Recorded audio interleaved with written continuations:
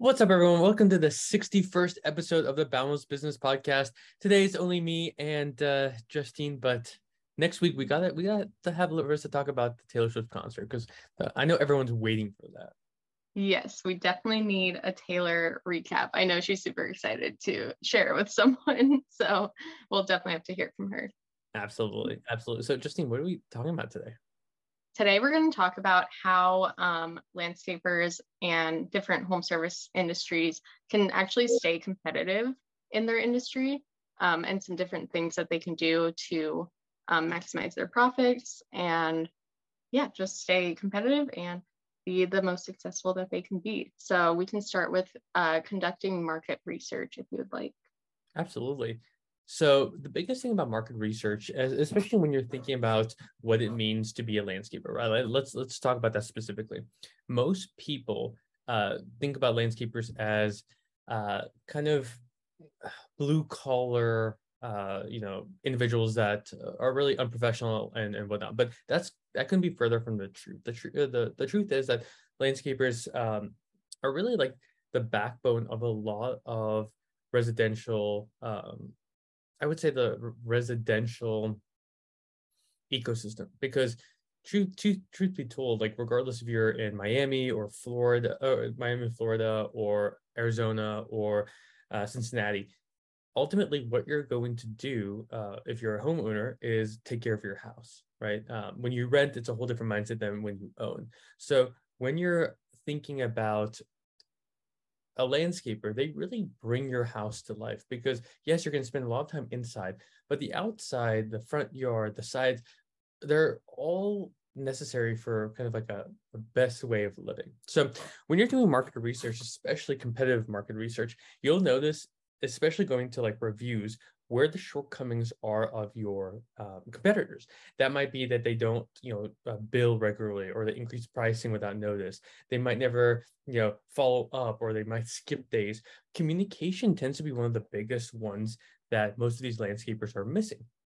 Now, there's also good, consumer market research that you can do. You can see raving reviews of, oh, individuals doing this, and this that we love, right? They always come with a smile. They're always dressed professionally, and pretty quickly you can see what to do and what not to do. Um, I bet, Justine, I bet if you think back, the last 20 and some years, you can probably think about like a time where it might be a landscaper, might not have been, where they did something that instantly made you say, "Oh, I love this person, and I'll continue working with them." And ones that like you're like, "Oh, because you did this, I will never work with you again." Do you have any examples that come top of mind? No super specific example, but just like, yeah, like you said, communication, being super open about, what the process looks like and what's actually happening, what the service provider is doing for you, and like what is the actual goal that they're working towards.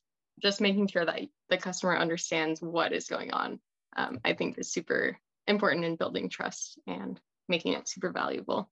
Absolutely. And I mean, landscapers are in the service-based business, which means that you're probably dealing with a decision maker every time you're there. And even if they're not at the house, let's say you do maintenance or you're installing turf, you are talking to the decision maker, which you want to value that relationship, build that trust, because that could be a well of value for you, both in referrals, testimonials, continued work, support, potential, employees or investors. Like you need to prioritize these relationships, and that's what most people don't think about when they go into landscaping. Is like the customer isn't always right, but the customer communication and how you build that relationship is important. And that kind of goes into our next part, which is the identifying unique selling points, right? We talked about using competitor analysis to say, oh, what to do and what not to do. An example could be, let's say that you have a business, landscaping turf install business in Austin, and maybe you have a very specific type of turf that you like to use. There might be an educational component in there, or that your turf doesn't fade in the sun or something like that. There's a very clear, unique selling point that you can actually go to the market with, because maybe when you're doing research, you're saying, oh, everyone's worrying about color fade or the smell of the turf, with pets. if you have a unique proposition and selling point, you want to confirm that the market actually has that problem, because you don't want to advertise something that doesn't really matter. Because we've all seen things from like, oh, I guess that's cool, like I think about that every time Apple has a new phone. They're like, oh, this camera is blah blah blah blah.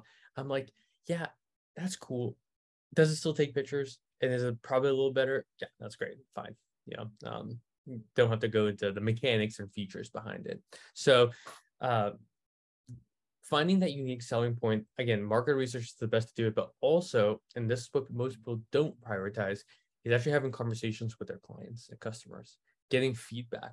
Oh, we love when you do this. Oh, we, found you on a Facebook ad or word of mouth or in this newspaper. All that gives you unique selling points and like a long laundry list of things that you can then attack the market with.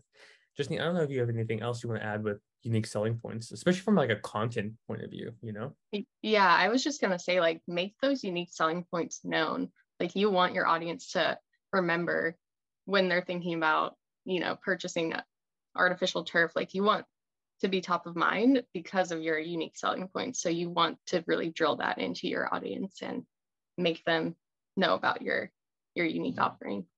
Absolutely. So what's that? Our next point is adapting to changing customer needs and preferences. This is why you want to really focus on the steps before this, because you don't want to be caught doing something for a year, 5 years, 10 years that doesn't work anymore. And we can get very specific with advertising and marketing of like, oh, you're still advertising maybe in the Yellow Pages, but your cost to acquire customers now like $1,000 versus like, I don't know, a couple $100 somewhere else.